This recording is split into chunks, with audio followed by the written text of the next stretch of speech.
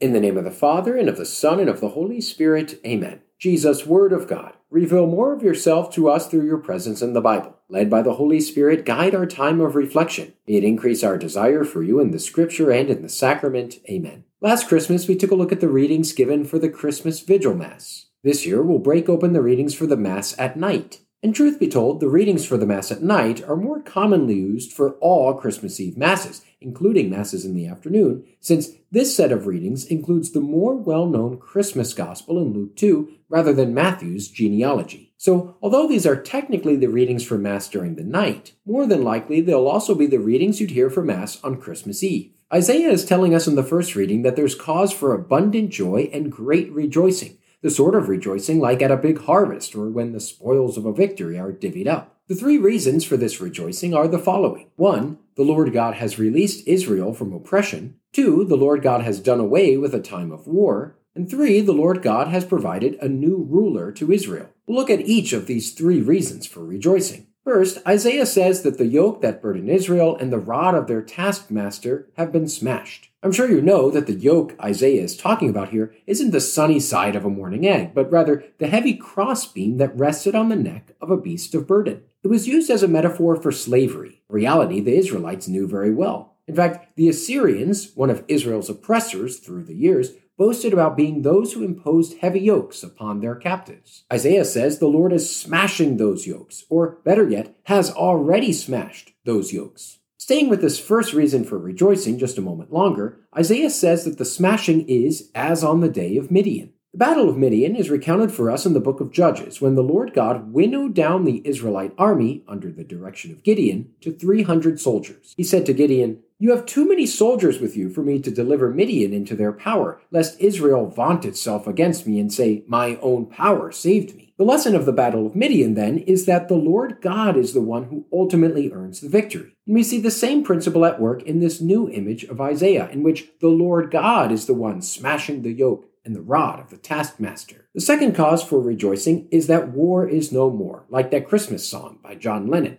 But war is so over that many instruments for war, such as boots tramped in battle and cloaks rolled in blood, are being burned as fuel for flames. They're just not needed anymore. Thirdly, there's a cause for rejoicing because a child is born to us, a son is given us. Upon the shoulder of this new ruler for Israel will not be the former yoke of slavery, but rather upon his shoulder dominion rests. We'll name him Wonder Counselor, God Hero, Father Forever, Prince of Peace.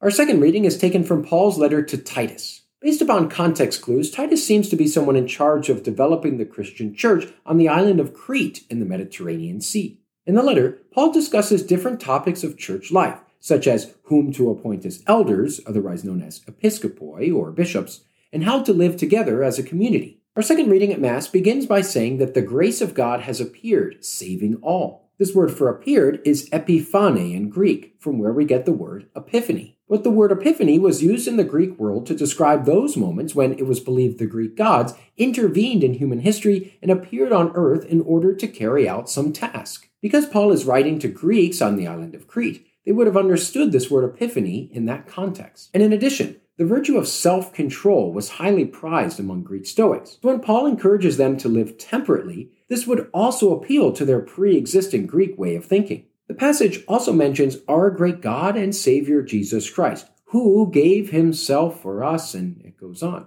As we've seen with other passages in Scripture, the introduction of the pronoun who often means that what follows was an ancient Christian hymn, and some think the same applies here. Then with our Gospel, we arrive, of course, at the famous Christmas story, Luke chapter 2. As Luke loves to do, it begins at a wide angle and zooms in from there. Yet beginning with a mention of Caesar Augustus helps to make a contrast between him and Jesus to show who the real Savior and Lord is. You see, the Roman Senate declared Julius Caesar a god in 42 BC, meaning that Augustus, as his quasi-adopted son, could be considered the son of a god. There's even been a calendar inscription found from 9 BC that describes Augustus as God and Savior, who established peace by bringing good news, evangelion in Greek, the word translated as gospel. The contrast, of course, to this is quite clear when the angels announce good news of great joy of a Savior born, and evangelion. On earth, peace will be to those on whom his favor rests.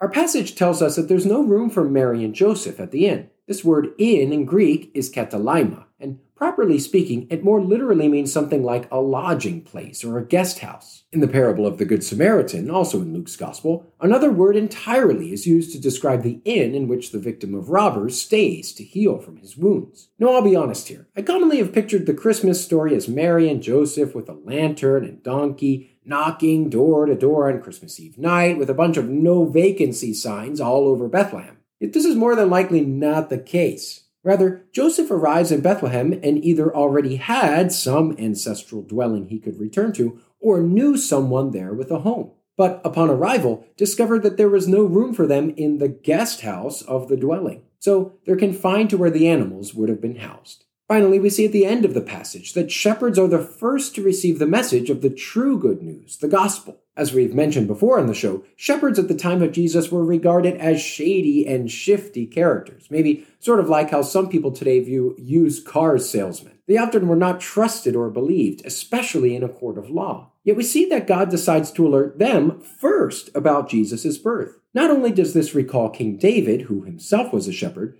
but also sets out a theme consistent through much of Luke's gospel. Jesus is sent to the lowly and the outcast first. So that's it. That's your Sunday setup for this Christmas Mass during the night. May this knowledge of the story behind the Scripture allow you to encounter Jesus Christ in a new way this weekend. In the name of the Father, and of the Son, and of the Holy Spirit. Amen.